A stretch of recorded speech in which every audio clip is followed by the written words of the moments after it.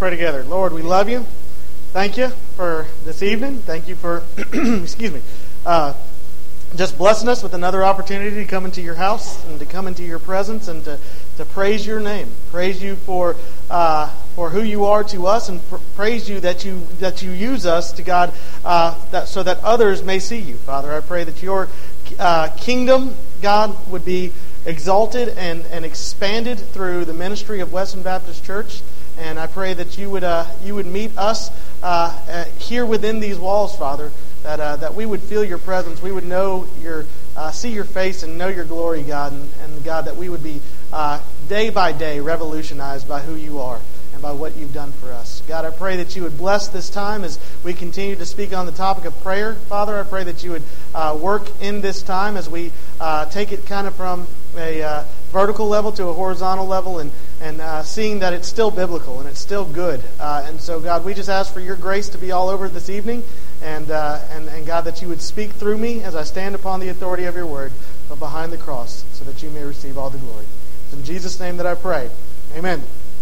And so on that note, you can go ahead and open up to Matthew chapter 6. Matthew chapter 6. We are in the Lord's Prayer. As you're turning there, I read this story about a church that was situated in the Smoky Mountains.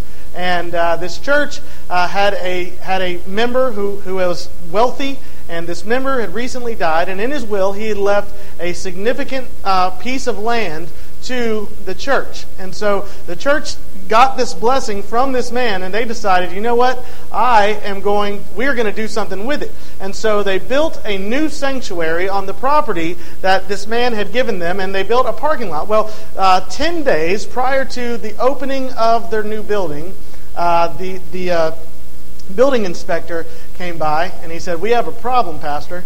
And the pastor says, "Okay, what's the problem?" And he says, "The problem is your parking lot is not big enough for the size of your building. And unless you can increase the size of your parking lot, then you cannot open your building." Now, keep in mind, this is 10 days prior to the opening of their building. And he said, okay, so he goes outside and he kind of gazes at what his issue is, and he looks at the parking lot, and the parking lot is built all the way up into the side of the mountain. There's no more room to go. The mountain is right there. They don't know what they're going to do. They have no idea. So 3 days later, they come to, it's Sunday, and the pastor comes to his church, and he says, "Guys, tonight we're not going to have any services. We're not going to have choir practice. We're not going to have church. We're not going to have discipleship training. We're not going to have anything like that. What we're going to do is we are going to have a prayer meeting." And he said, if you have the faith that Scripture talks about to move a mountain, because literally, guys, that's what we need. If you have the faith to move a mountain, then I ask you to come tonight, and we'll spend that time in prayer. That night, of a church of 300 people, 24 people showed up for prayer meeting. Those 24 people spent 3 hours praying that God in some magnificent way would solve their problem. Next morning, now we're 6 days away from the grand opening, and a construction foreman so happens to come to the pastor's office and knocks at the door. And he comes in, he says, "Pastor, I have a problem." He's never met this man before in his life. He says, "Pastor, I have a problem." He said, "How can I help you, sir?" He says, "Listen, we're building a new mall down in the city, and we need dirt. We just need lots and lots of dirt." He said, "I'll tell you what we'll do, Pastor. We will buy that mountain, that piece of mountain that you own right behind your parking lot. We will pay for all the dirt right there, and we will pave everything that we move out of the way free of charge so that you won't have to incur any of the cost." 6 days later, they opened up their church on time. They opened up their church on schedule, and I loved how the story read when I read it. The story said, and they had a few more believers that had the faith to move a mountain after they saw what God did. And what we're talking about, like I said during our prayer, is as we've been talking about the Lord's Prayer, and we saw at the very beginning of the prayer that it's very vertical. It's your name, and it's your kingdom, and it's your will. But at this point in the prayer where we are, we kind of switch from vertical to horizontal, and we see our daily bread, our trespasses is the traditional, but our debts in the NIV, and deliver us And just as that church prayed that God would take care of them exactly where they were in their situation, this is a prayer that God will meet our needs, forgive our sins, and direct our paths exactly where we are. All right? And so that's where our scripture is. So read it with me. Matthew chapter 6, verses 11 through 13. It says, "Give us today our daily bread. Forgive us our debts as we also have forgiven our debtors, and lead us not into temptation, but deliver us from the evil one." Now, verse 12, we're not going to hit on it tonight because it works so well with verse 14. Verse 14 says, "For if you forgive men when they sin against you, your heavenly Father will also forgive you. But if you do not forgive men when they sin against you, or forgive their sins, your Father will not forgive your sins." And so what we're gonna do is we're gonna team up verse 12 with verses 14 and 15 next week. But this week we're gonna look at verses 11 and verse 13, and talking about God meeting us where we are, God meeting our needs where we are. And so verse 11 again says, "Give us today our daily bread." Now this is a very, very short verse of Scripture, and it only has 6 words in it, but every one of the words in this verse is very important. So what we're going to do is we're just going to take them in reverse order. All right? So we're going to take them in reverse order and then kind of unfold the puzzle at the very end. All right? So give us today our daily bread. All right? So bread, we're focusing on that word. And this is kind of the thrust behind the prayer, right? This is the blessing that we are actually praying for. And here bread represents what? All food. All sustenance is kind of what bread represents here. But what some have tried to do is they have tried to spiritualize this verse by making bread the Word of God. Give us this day your word. And we can kind of see this, right? In Matthew chapter 4, verse 4, Jesus says, "Man does not live on bread alone, but on every word that comes from the mouth of the Lord." And we see the application of this in the songs that we sing. "This is my daily bread, your very word spoken." I can't sing to you, me, whatever it is. Anyways, you get the point that it's not like it's a bad idea, it's not like it's a bad thing, but if you actually look at the context of the verse, the most natural translation, the most natural understanding rather, is bread equals food. And therefore, the most natural application is to pray that God meets our physical needs. All right? And so that's what we have here. We have, give us today our daily bread. God, meet me in my physical needs. Help me with my physical needs. Now, obviously, this can be applied in multiple different ways. When we think of physical needs, what do we typically think of? Food, water, shelter, those sort of things. But we have greater needs than that. It reminds me of a story of a woman who had locked her keys out in the parking lot, and she said, I need to get places, and this is just so inconvenient and just a hard thing. So she just said, "God, would you please help me out? Lord, would you just please help me out?" Well, a couple minutes later, a biker came by, and he pulled up next to her. And she said she was a little intimidated. She didn't know if she wanted to go through with it, but she said, "God, this might be your answer, so I'm going to do it anyways." And so she walked up to the biker and said, "Listen, I've locked myself out. Is there any way that you can help me?" He said, "Actually, I can." And so he got some tools out or whatever he got out, and within just a couple of minutes, he unlocked her door. And she said, oh, she was so grateful, and she ran and she gave him a big hug, and she said, "You are the nicest man." And he said, "No, ma'am, actually, I'm not. I'm actually, to be honest, I'm just been released from prison for car theft." And in her excitement that she didn't care, in her excitement that the prayer was answered, while she was still holding him and hugging him, said out loud, "God, you even sent me a professional." Listen, God desires to meet all of our physical needs. And remember, this is a prayer for the church. This is not just an individual prayer. This is a prayer for the church. So God desires to meet the needs of our church. Now, again, we can kind of stereotype those things. We can kind of narrow those things down in our own mind to like paying the bills or stocking the food pantry or even helping each other out when someone in here is struggling with something within our own faith family that we would help them out with food. We would help them out with money. We would help them out in their situation. But our needs are greater than that. Have we been praying that God would meet us on a very real level and that we would be changed from the inside out? That our sanctification here at this church would be something that is an ever-growing reality here at Weston Baptist Church. That is a need of the church. Have we been praying for not only our spiritual growth, but have we been praying for our numerical growth? Have we been praying that people from within the community would see what God is doing and that they would come into our church? Have we been praying not only for our numerical growth, but have we been praying that God would take the things that come with numerical growth and be used outside of the walls of this church in order to minister to the community around us and the world around us? Have we been praying for the salvation of lost souls? There are needs within the church. Now we have to be careful. There is one warning that D.A. Carson gives us. He says, the prayer is for our needs. It is not for our greeds. All right? And bread is for sustaining life, but caviar is for indulging preferences. And what Jesus is teaching us is to ask God for bread. All right? So, give us today our daily bread. All right? We're gonna throw two words together here, okay? Today and daily. We see how that works together? Everybody good there? All right. So, give us today our daily bread. Now, obviously, this prayer is a little redundant, but because if we need bread daily, then obviously we need bread today. But at that time, in the culture that Jesus was speaking to, the day laborers were paid on a day-to-day basis.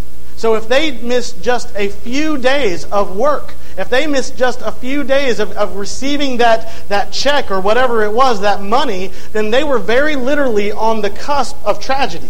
They were very literally on the very verge of not having anything to eat, not having any supplies for their family. And so what Jesus is teaching us here in this moment is that we need to pray with urgency. Give us today. Lord, we need it today. God, we see the needs of our community. Lord, we see the needs of our church. And God, we are beseeching you that today, Lord, you would meet our needs. Today, Father. And listen, we all know God has his own timing. We all know God does his own thing in his own way, and we trust that. We believe in him. We know that he has a greater perspective than we do, so we know that he's got all things perfectly planned and laid out. We get that. We get that. But it doesn't change the fact that God desires for us to have an urgency in our heart to beseech him, to come after him nonstop. Persistent widow. Lord, today, will you meet our needs? And then he says, today, give us today our daily bread.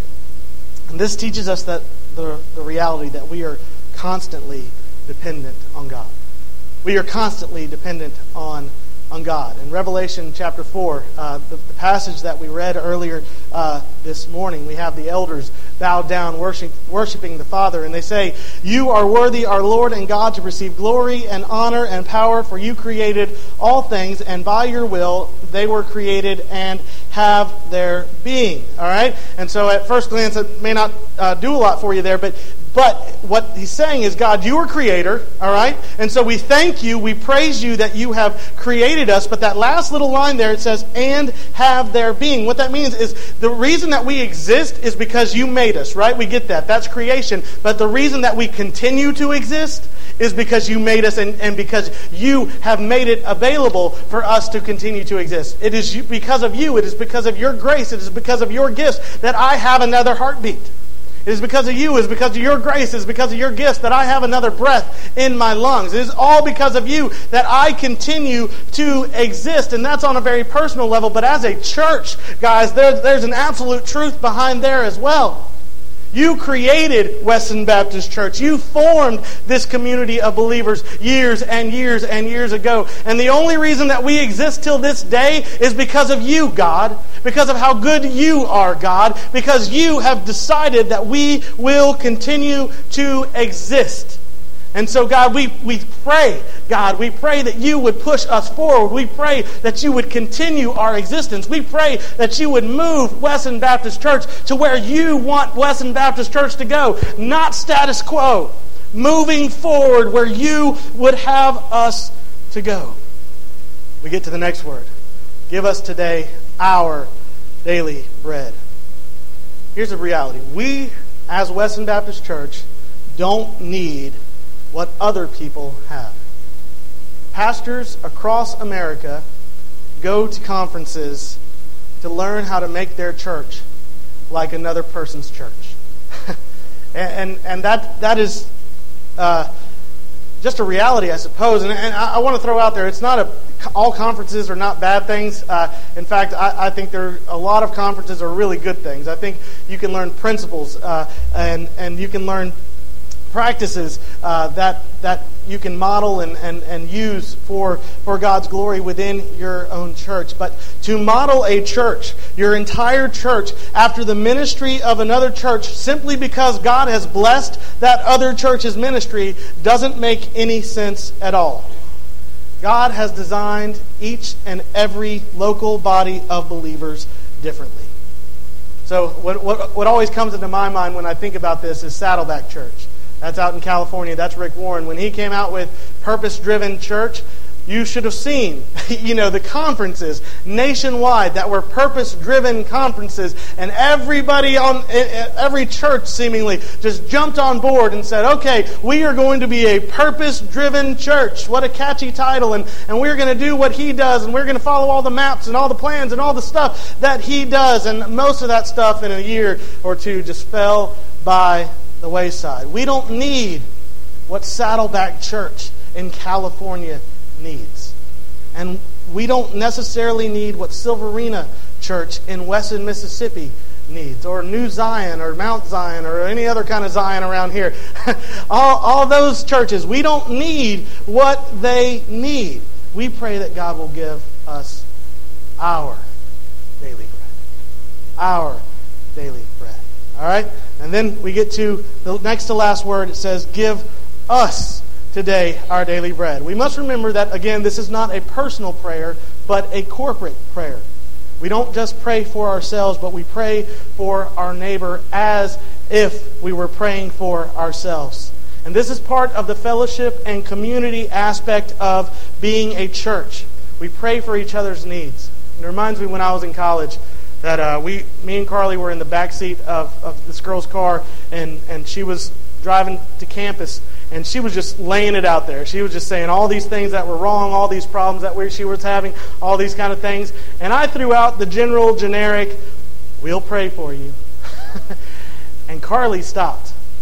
She said, no, let's pray right now. No, let's actually do this. And Carly led us in a prayer that led this girl to tears. Because she said, okay, wait, you care. You're not throwing a bow on top and saying, I'll pray about it, wink, wink. No, you care, and you have stopped. And it is a powerful thing of God when we pray for each other. When we pray for each other as we pray with each other. Listen, you have a need. I want to pray with you. I want to pray for you with you. I want to pray with you guys. And with each other. That's the same thing goes. There's something powerful when you not only know that the Lord of heaven and earth is being besieged, but that your brother in Christ is standing there with you. There's something powerful about that. Finally, we get to that first word. Give us today our daily bread. Give. We must realize that God meets our needs as a gift. God meets our needs as a gift. That is simply because He desires to do so. That's the reason He meets our needs. We go back to that passage in Revelation chapter 4. It says, for you created all things, and by your will they were created and have their being. It is God's good, perfect, and pleasing will that we exist, and it is God's good, perfect, and pleasing will that we will continue to exist. This is all a gift from God. Now, I would like to throw this on top of there as well. That is not a license for laziness. The word give there is not a license for laziness. Okay, Lord, I'm just going to lay everything down. I'm going to go to sleep and say, God, give me everything I need. Okay? This is not a license for laziness. This is not a spoiled kid asking his or her rich father, give me a pony. Okay? That's not what this is. 2 Thessalonians 3:10 says, for even when we were with you, we gave you this rule. If a man will not work, he shall not eat. So D.A. Carson says, The idea of God giving the food in no way diminishes responsibility to work, but presupposes that all good things, even our ability to work and earn our food, come from God's hand. And the book of James confirms this by Carson by saying in James 1:17, every good and perfect gift is from above, coming down from the Father of heavenly lights. And so if we take this one little snippet here, we take this, give us today our daily bread, we could say, as a church, we urgently pray and trust God to meet our specific needs by His good pleasure. We move down to verse 13, and it says, and lead us not into temptation, but deliver us from the evil one. Let's just say real quick, this is a theological note right here. God does not lead anyone into temptation. All right, this is important just for everybody to know. This is not saying this is not a prayer that God would please stop leading us into temptation. Okay, God, you've led me into temptation enough. Could you please stop? That's not what the verse is saying. That's completely unbiblical. James 1:13. When tempted, no one should say, God is tempting me, for God cannot be tempted by evil, nor does He tempt anyone. Okay, and so this is not that's not what it means. But what we do see in Scripture there are two ways that we are tempted by evil. There are two ways that we are tempted by evil. The first one is Satan.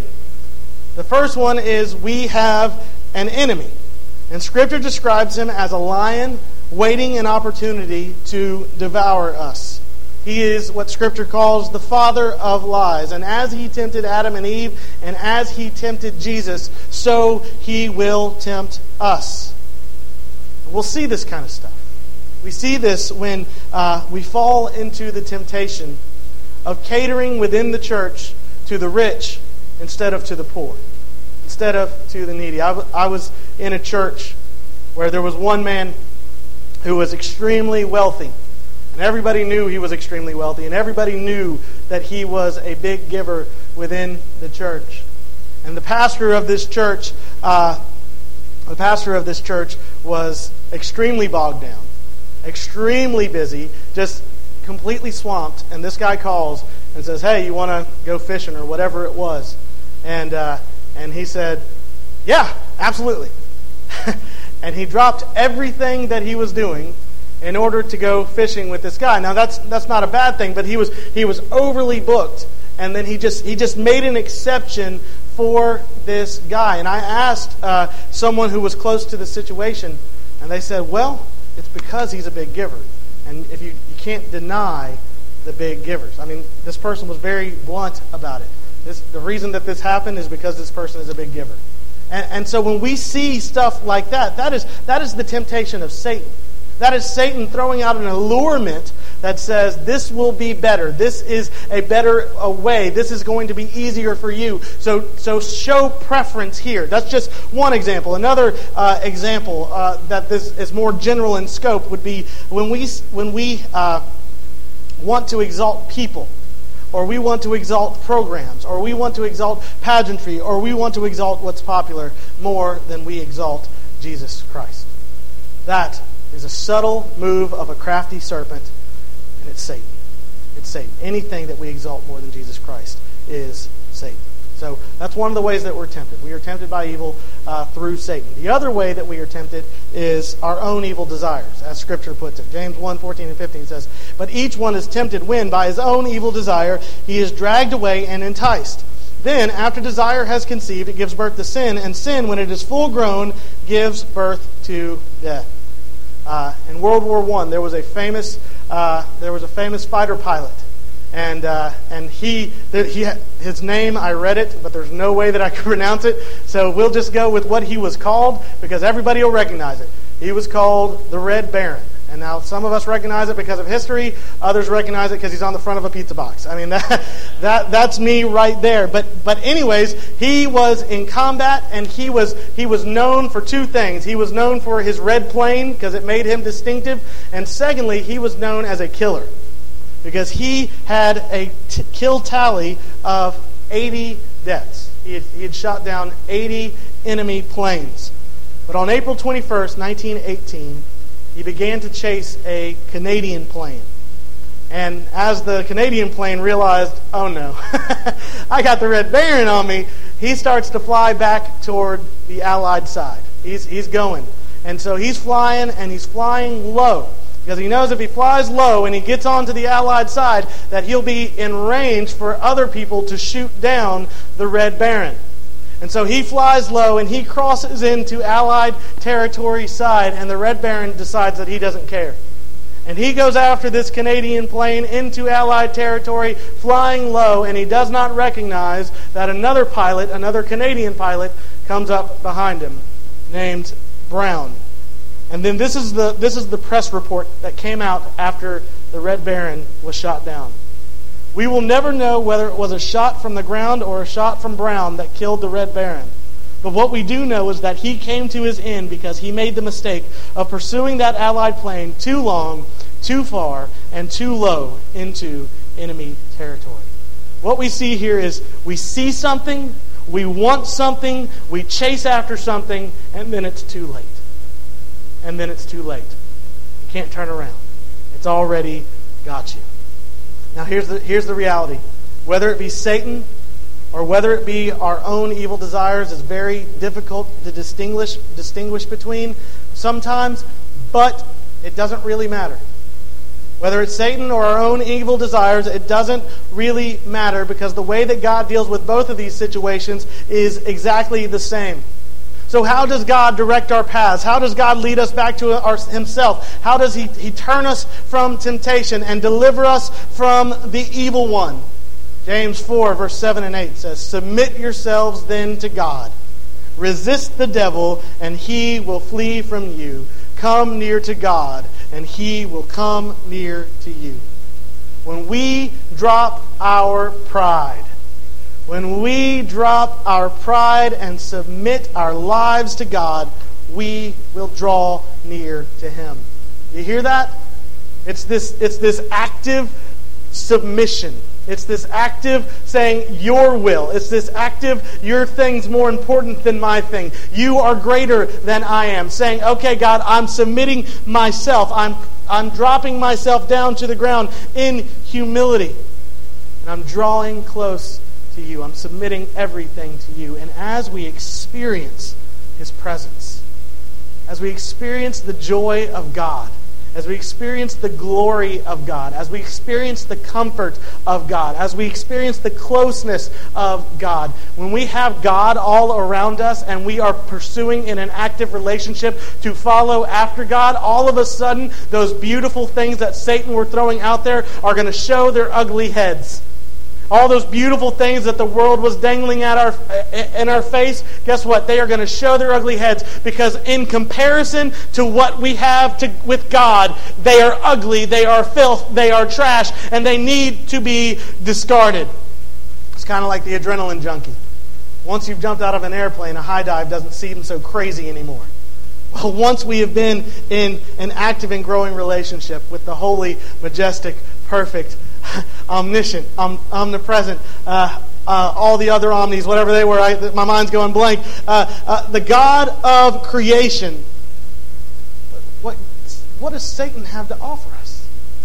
What does the world have to offer us in comparison? So we pray with Jesus. As the church, we pray that you, Father, would draw us to yourself and away from the temptations of Satan and this world. We want God to meet our specific needs here at Weston Baptist Church. The needs of our individual members, but the collective needs of our church. And we must pray. We must pray specifically, and we must pray together for God to meet these needs. Do we want a church that is pursuing hard after God and resisting the allurement of the world? And we must pray. We must pray that God would draw our hearts unto Himself. E.M. Bounds wrote a book called The Power of Prayer. And in this book he said, men are God's method. The church is looking for better methods. God is looking for better men. What the church needs today is not more machinery or better. not new organizations or more and novel methods, but men whom the Holy Ghost can use, men of prayer, men mighty in prayer. The Holy Spirit does not flow through methods, but through men. He does not come on machinery, but on men. He does not anoint plans, but men of prayer. We want Jesus to show up. We want the Holy Spirit to move in a mighty way. We want the power of God. I'm reading a book right now about prayer and fasting, and describing it as the gateway to the power of God. If we want those things to happen, if we want to see God move, if we want to see God come and meet our needs where we are, we must be in prayer. We must be in prayer. We must be in prayer for our services. We must be in prayer for our missions. We must be in prayer for our people. We must be in prayer every inch and every second. We must be in prayer over everything. For this is God's house, and we are God's people, and that is God's way of blessing. Let's pray together. God, I love you. I praise you. And I ask your forgiveness where I fall so drastically short in this own topic, I guess. Lord, where I don't pray enough for this church. Where I don't pray for our leadership enough. Where I don't pray for salvation enough. God, forgive me and inspire me and challenge me. And God, put it on the forefront of my mind that when I don't do it, God, that it would be an active sin against you, not a passive one, because I know that you would have me do it. God, I pray this same prayer for all of us. And then when that moment comes and we make that decision whether to pray or not to pray, God, I pray in that moment when we don't pray, crush us. God, you'd absolutely crush us. But in that moment when we submit our pride and we submit our schedule and we submit our things to you and we say, God, you want this for our church. You want this within our church. God, we're going to pray until you bring it. We are going to pray urgently until you step in and you change everything. Do whatever it is that you need to do for your glory and for your kingdom. God, we just pray. Trust. Say, come do it, Lord. Doesn't remove our responsibility, Father. Still responsible to you. We're still responsible as Christians, as followers of Jesus Christ, to do just that, to follow Jesus Christ. Follow his example. But Lord, we work like it depends on us. And we believe like it all depends on you. We pray like it all depends on you. So Father, we love you. We ask in the name of Jesus that you would draw us to our knees. By that name that we